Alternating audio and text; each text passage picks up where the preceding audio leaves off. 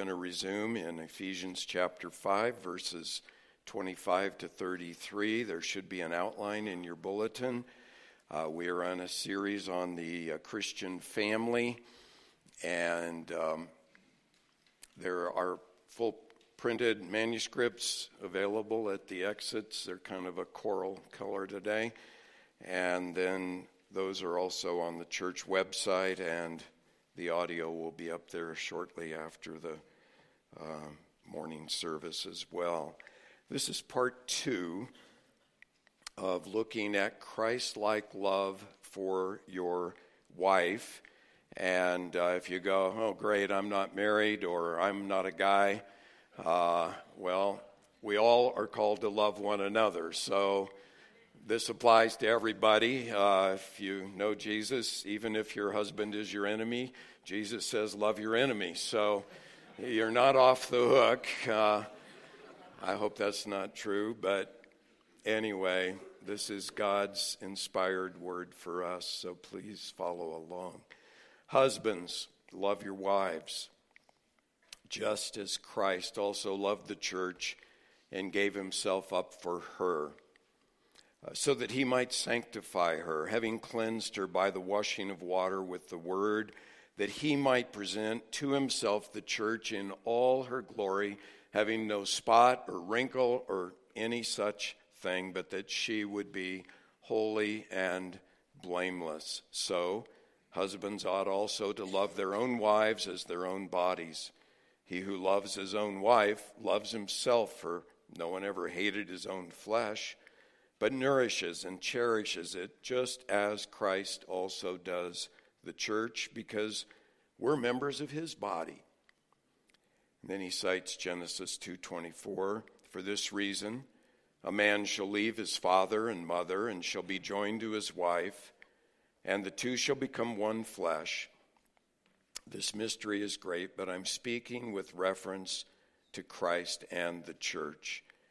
Nevertheless, each individual among you also is to love his own wife, even as himself, and the wife must see to it that she respects her husband. You know, kids sometimes have not only humorous but wise, maybe unknowingly wise insights on love and marriage. When he was asked, how does a person decide who to marry, Alan, who is 10, said, you got to find somebody who likes the same stuff. Like, if you like sports, then she should like it that you like sports, and she should keep the chips and dip coming. Kirsten, who was 10, said, no person really decides before they grow up who they're going to marry. God decides it all way before, and you get to find out later who you're stuck with. Maybe she was a Calvinist, I don't know, but what do most people do on a date? Well, Martin, who was 10, had some youthful insight. He said on the first date, they just tell each other lies, and that usually gets them interested enough to go for a second date. Is it better to be single or married? Anita, who's 9, says it's better for girls to be single, but not for boys. Boys need someone to clean up after them. And Kenny, who's 7, says, it gives me a headache to think about that stuff. I'm just a kid. I don't need that kind of trouble. Well, why love happens between two people? Jan, who was 9, says, no one knows for sure why it happens. I heard it has something to do with how you smell. That's why perfume and deodorant are so popular. And Harlan, who's 8, says, I think you're supposed to get shot with an arrow or something, but the rest of it isn't supposed to be so painful. Well, what is falling in love like? I like Roger's insight. He's age 9. He says, it's like an avalanche where you have to run for your life. And Greg, who's 8, says, love is the most important thing in the world, but baseball's pretty good too. And then, when is it okay to kiss someone? Well, Pam, who's 7, says, when they're rich. And Kurt, same age, is a little more cautious. He says, the law says you have to be 18, so I wouldn't mess with that. Howard, who's 8, is a bit more responsible. He says, the rule goes like this. If you kiss someone, then you should marry them and have kids with them. It's the right thing to do. And then Jean, who's 10, says, it's never okay to kiss a boy. They always slobber all over you. That's why I stopped doing it.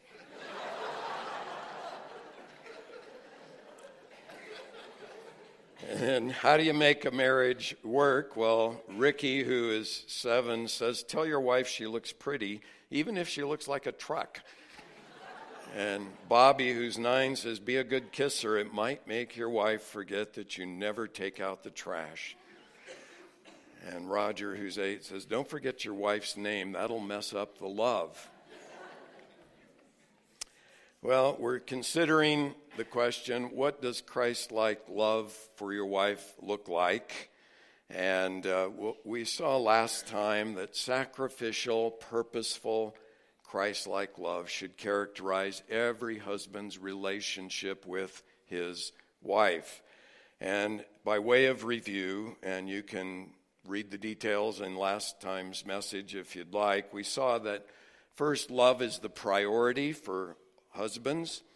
And second, love is possible for every husband because God commands us to do that. And then thirdly, I defined love as self-sacrificing, caring commitment that shows itself in seeking the highest good of the one loved. And I got that definition right out of our text, that love is self-sacrificing, just as Christ loved the church and gave himself up for her. Love is caring, just as a man nourishes and cherishes his own flesh as Christ does the church. Love is a commitment, as implied by the command to love, as well as by Christ's covenant love for us. He committed himself to us. And then just by the analogy of the body, that we are members of his body and we're all committed to care for our own bodies. And then love shows itself, meaning it's not just words but action, because Christ gave himself on the cross for us. He obeyed the Father in doing that. And then finally, love seeks the highest good of the one loved, just as Christ died for us, as it says, so that he might sanctify us and cleanse us to present us to himself in all our glory, just as holy and blameless, so a husband should love his wife. We also looked at the first of 2 contrasts of 10 that I want to develop to help us understand what a husband's Christ-like love for his wife looks like. And the first was simply that love is sacrificial. It is not selfish, because selfishness is always the number one enemy of love in a marriage or any form of love. And then second, we saw that love is purposeful.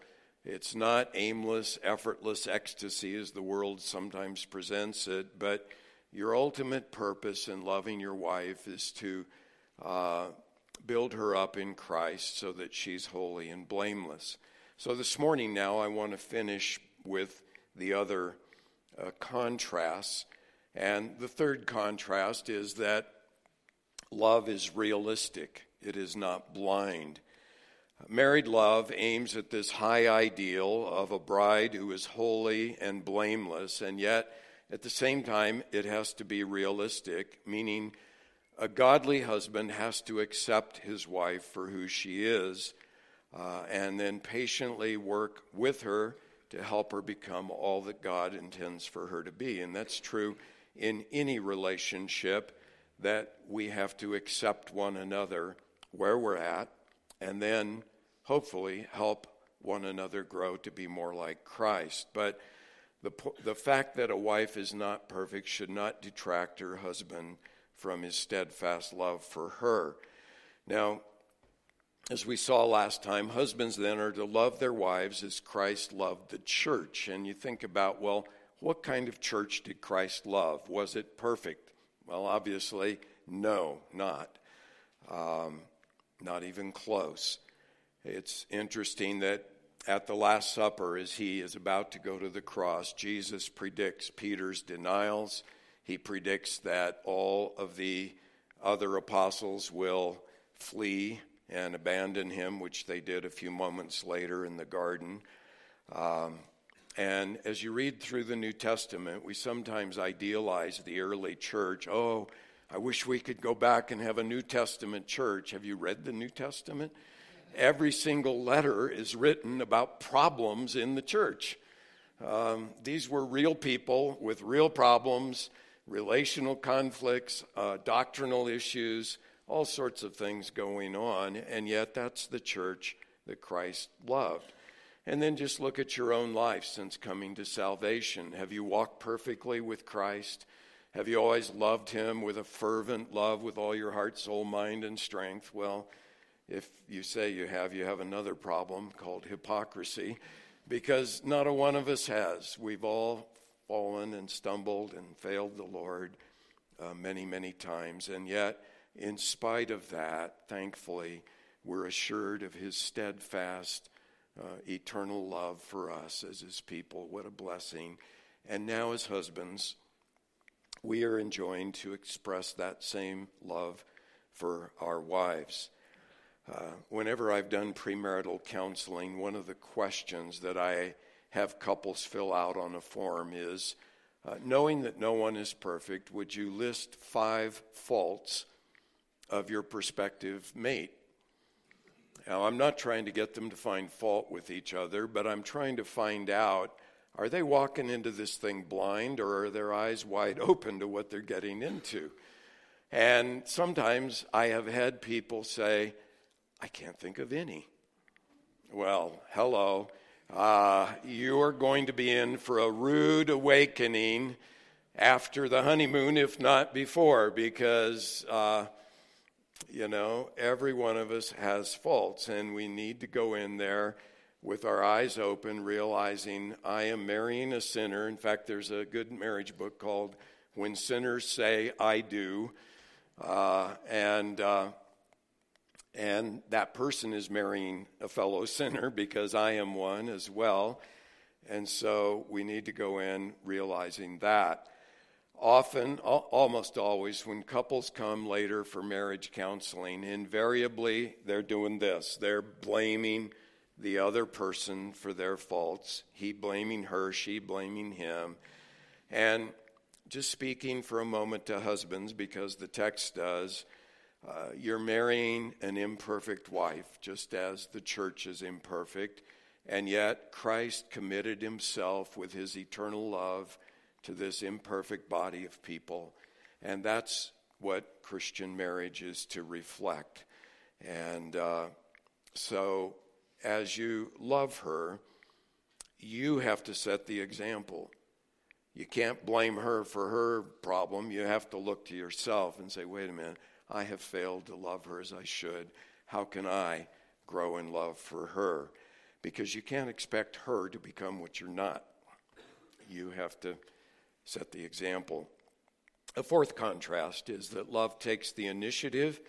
It doesn't depend on a response. And the Bible is so clear that God, thankfully, took the initiative in loving us and drawing us to salvation. There is a widely mistaken view in the Christian world that somehow God looked down through history, he saw who would choose him, and he put them on the list. And that's who he saved. That view is false, because that would mean that God saved us based on something good he saw in us, our wise choice of Christ. The Bible is clear, no, God chose us while we were yet sinners.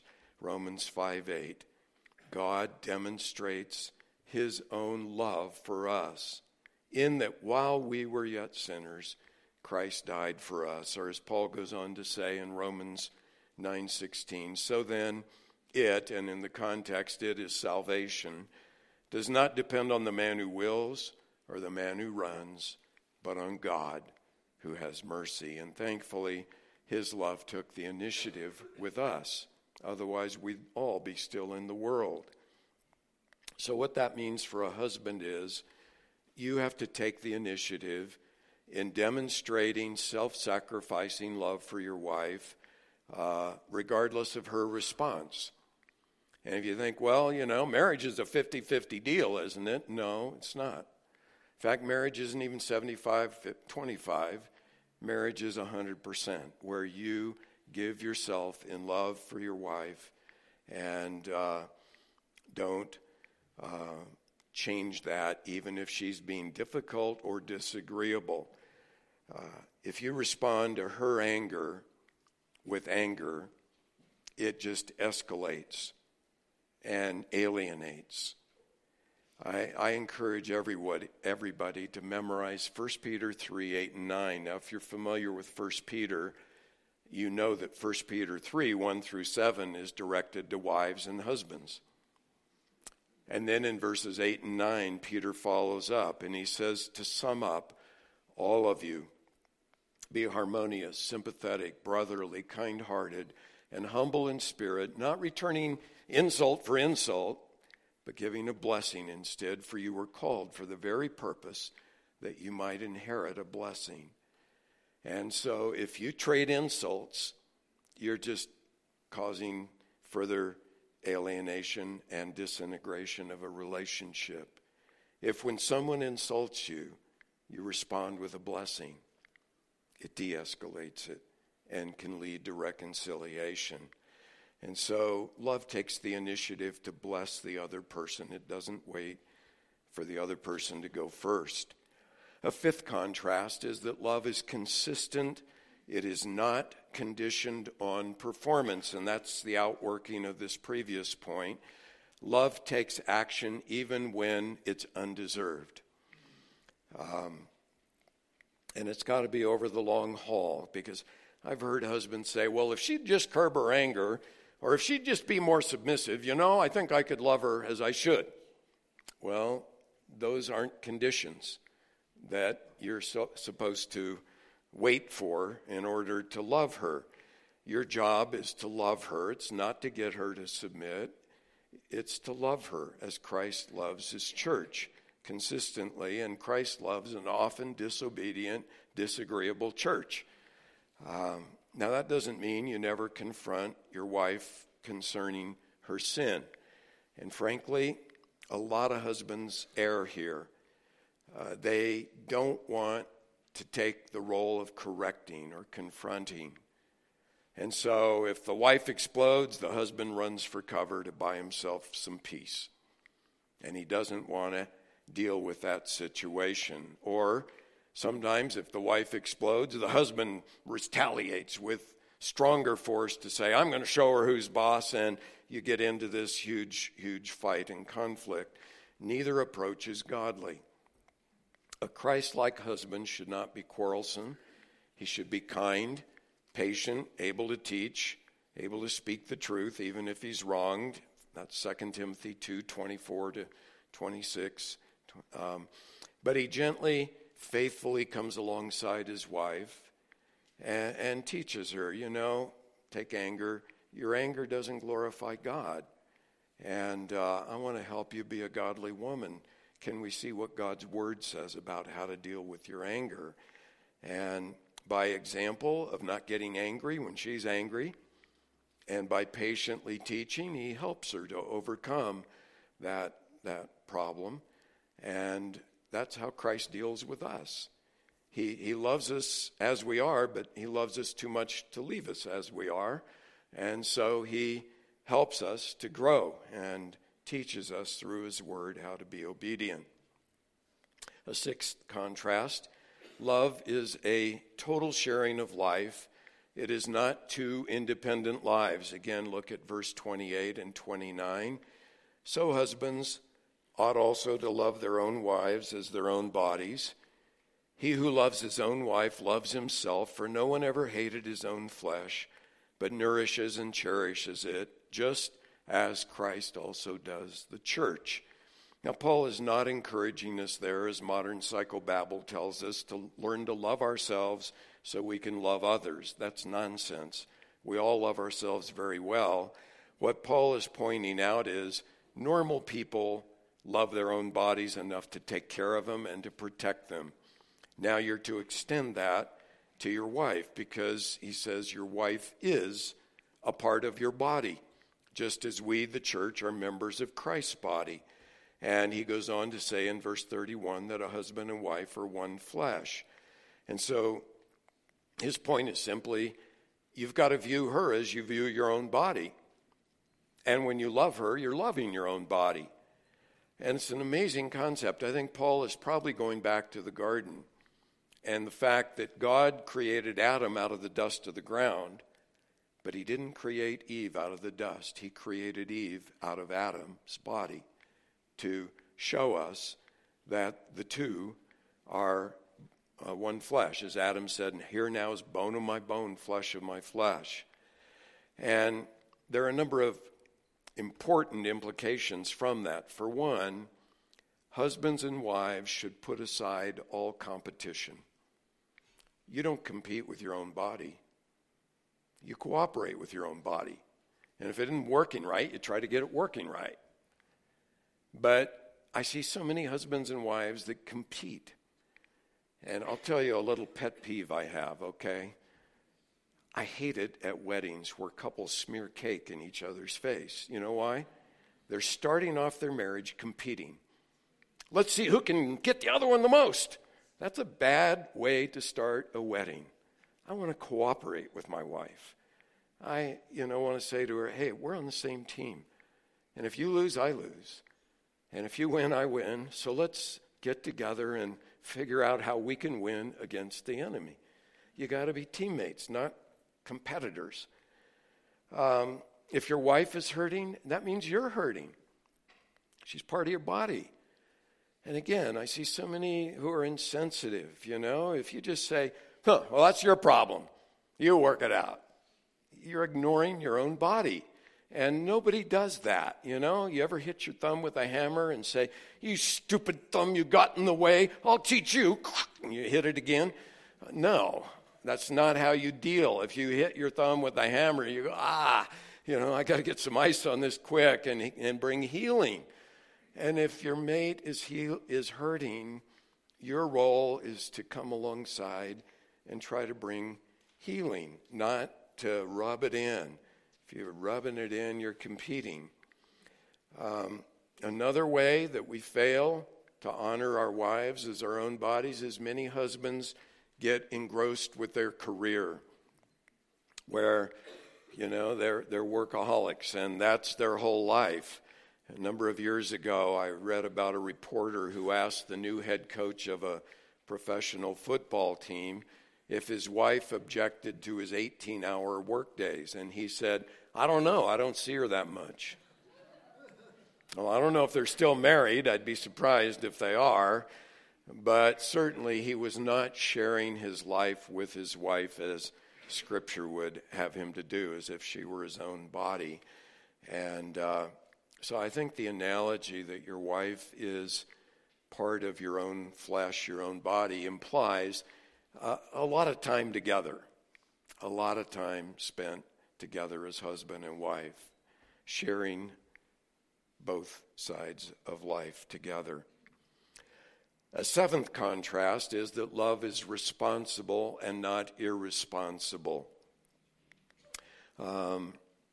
Verses 29 and 30 say, husbands must nourish and cherish their wives, just as Christ also does the church. He says, because we're members of his body.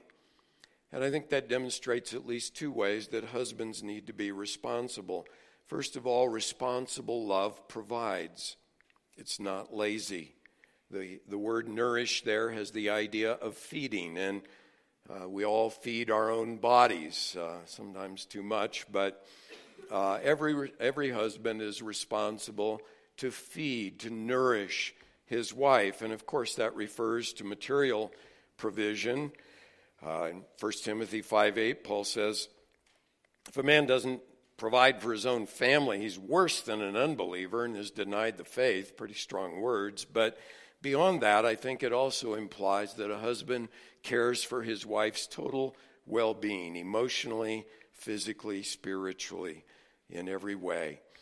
I think at the very least on the spiritual front, that means husbands should take the initiative in bringing their wife to a good, sound, Bible-teaching church. Again, I've seen so many husbands, the wife wants to go to church. Okay, I guess I'll go along.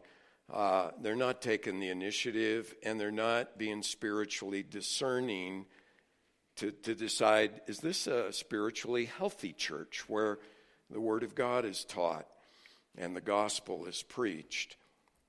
So a husband should take the initiative. I think also husbands should take the initiative in reading the Bible and praying with their families.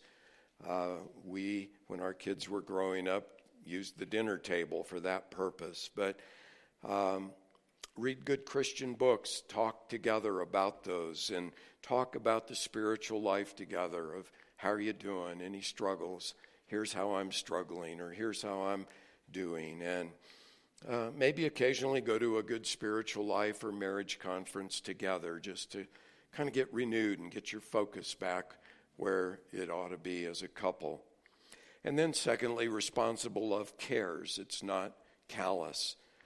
Love cherishes, Paul says, and that word in the Greek means warmth.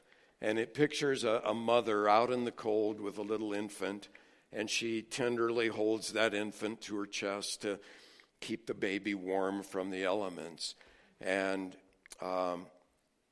it stems from the analogy, again, of the wife being part of the husband's body. If the weather gets cold and your hands get cold, you instinctively say, man, I got to get warm. My hands are freezing. And you warm them up because you care. And that's the picture here, again, that a husband tenderly, responsibly cares for every aspect of his wife. He's not indifferent or callous. And then an eighth contrast, that love is emotionally mature and not immature. Emotionally mature. Verse 31, Paul is citing Genesis 2:24 when he says, for this reason, a man shall leave his father and mother and shall be joined to his wife, and the two shall become one flesh. It's interesting, that was written about Adam and Eve, and neither one of them had a mother or father. So it was written for our instruction that says we've got to be mature enough to leave mom and dad and establish a new family before we enter into marriage. And again, I've seen some husbands who expect their wives to treat them just like their mother treated them. He expects her to clean the house, to buy the groceries, to manage the money, generally take care of him, and his job is to buy toys and go out and play with his friends. And that's not being a responsible, mature husband. You have to take the lead and not be just acting like a child, but rather taking responsible, mature leadership in the home. A ninth contrast, love is a permanent commitment and not a temporary arrangement. We saw that last time, but the word be joined to in verse 31 points to this permanent, lifelong covenant relationship, and marriage creates this new identity of head and body, one flesh together. And that means I advise couples, remove two words from your vocabulary, divorce and separation. Because a lot of couples in the heat of an argument threaten divorce as that's just out of bounds. You don't go there. Never threaten to leave, because as we've seen, marriage isn't just about our happiness. Marriage is a picture of Christ in the church. And thankfully, our Savior will never leave nor abandon us. It's a great promise we have in Hebrews 13:5, where the author says, he himself, referring to our Lord, has said, I will never desert you, nor will I ever forsake you. So it's a permanent commitment. And then final contrast, love is a growing and exclusive intimacy and not a casual relationship. Again, in verse 31, citing Genesis 2:24, Paul lays the foundation that Moses gave us, that marriage is a one-flesh relationship. And God instituted marriage between a man and a woman, not, as we've seen in our culture lately, between two people of the same sex, which the Bible says is an abomination to God. And it was between one man and one woman. And while God in the Old Testament tolerated polygamy, I defy you to find a single example of polygamy where there was a happy marriage. It just doesn't work. God ordained Adam and Eve. He ordained one man and one woman together for life, and that's his plan. The one flesh refers primarily to the sexual union, and in a rather startling verse in 1 Corinthians 6:16, Paul says that even if a man has sex with a prostitute, he becomes one flesh with her. And I believe what he is saying is that there is something that God designed about that sexual relationship, that even if it's a casual, impersonal encounter, it creates an intimacy that God designed it to create. And God wants that intimacy to be within the boundary of a lifelong marriage covenant with one person. Anytime there is casual sex outside the bounds of marriage, it is not based on love, it is based on lust. And so God designs it to be within that covenant marriage. Paul says in verse 32 that marriage is a great mystery. He says it's a picture of Christ and the church. And it's interesting in the Bible that the Bible says that a man knew his wife, and it's a euphemism for having sexual relations. And then it says that we know our Lord face to face. And so even in marriage, the sacredness of the sexual union is to picture how we are to know our Savior in an intimate, personal way. You know, Jesus makes a statement in Matthew that I've always kind of stumbled over, where he says, in heaven, there won't be any marriage. And I've said to Marla, how can it be heaven if I can't be married to you? Because I can't imagine it being happy if I can't be married to her. But the answer is this: marriage is just a picture, a foretaste of the indescribable joy of being united to our heavenly bridegroom. And so in Revelation, we see that culmination of history when Jesus and the bride are joined at the marriage supper of the Lamb throughout all eternity. And so marriage just kind of gives us a little glimpse. If life can be this wonderful together as a couple, wow, how must it be someday to be with Jesus forever and ever in that relationship? And all of that to say this: it is paramount to guard sexual purity in marriage. That relationship should be sacred and guarded. And as I said the last time, that means as a man, there's no room for looking at pornography, for lusting after other women. Your devotion has to be exclusively for your wife. Now, to sum up then, the marriage love, the Christlike love that every husband daily should show his wife, and I encourage you to either memorize this definition or come up with a better one, but I think it comes right out of the text. It's a self-sacrificing, caring commitment that shows itself in seeking the highest good of the one loved. That's what it should be. J. Allen Peterson, a number of years ago, observed, he said, most people get married believing a myth, that marriage is a beautiful box full of all the things that they've longed for: companionship, sexual fulfillment, intimacy, friendship. The truth is, he said, that marriage at the start is an empty box. You must put something in before you can take anything out. There's no love in marriage. Love is in the people. And people put it into marriage. There's no romance in marriage. People have to infuse it into their marriages.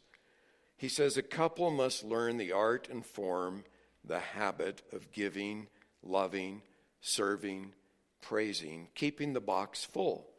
If you take out more than you put in, the box will be empty. Someone asked a woman who had been married to her husband for 60 years the best relationship advice she had, and she paused, and then she said this: "Don't be afraid to be the one who loves the most."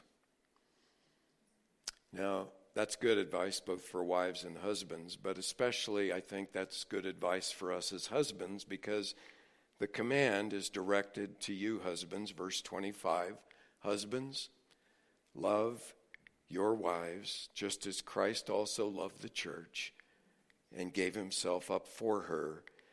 And that's a lifelong process, but my exhortation to you and to myself is make sure you're working on it this week. Let's bow together. If you're here this morning and you've never responded to the love of God through Jesus Christ, the Bible teaches, as I read from Romans 5:8, we're all sinners, and yet Christ died for sinners. And he offers a pardon and eternal life to every sinner who will come to him just as you are. You can't clean up your life first. You just come to Christ. And by his mercy, he washes you, he cleanses you, he brings you into an eternal relationship with himself when you trust Jesus. And you can express that in your heart, just saying, "Oh Lord, I know I have sinned. I know I deserve your judgment. But I ask that you would be merciful in forgiving my sin through Christ and his shed blood on the cross." Dear Father, I pray for our homes, that where there is bitterness, blaming, anger, hurt, frustration, it would be replaced with the perfect love of Christ. That our homes would just radiate the love of Christ, self-sacrificing, caring, commitment, seeking the best for each other. That as husbands we would take the initiative in being that kind of a husband to our wives. But in all our relationships, that love would permeate this church. And we ask it for your name's sake and your glory. Amen.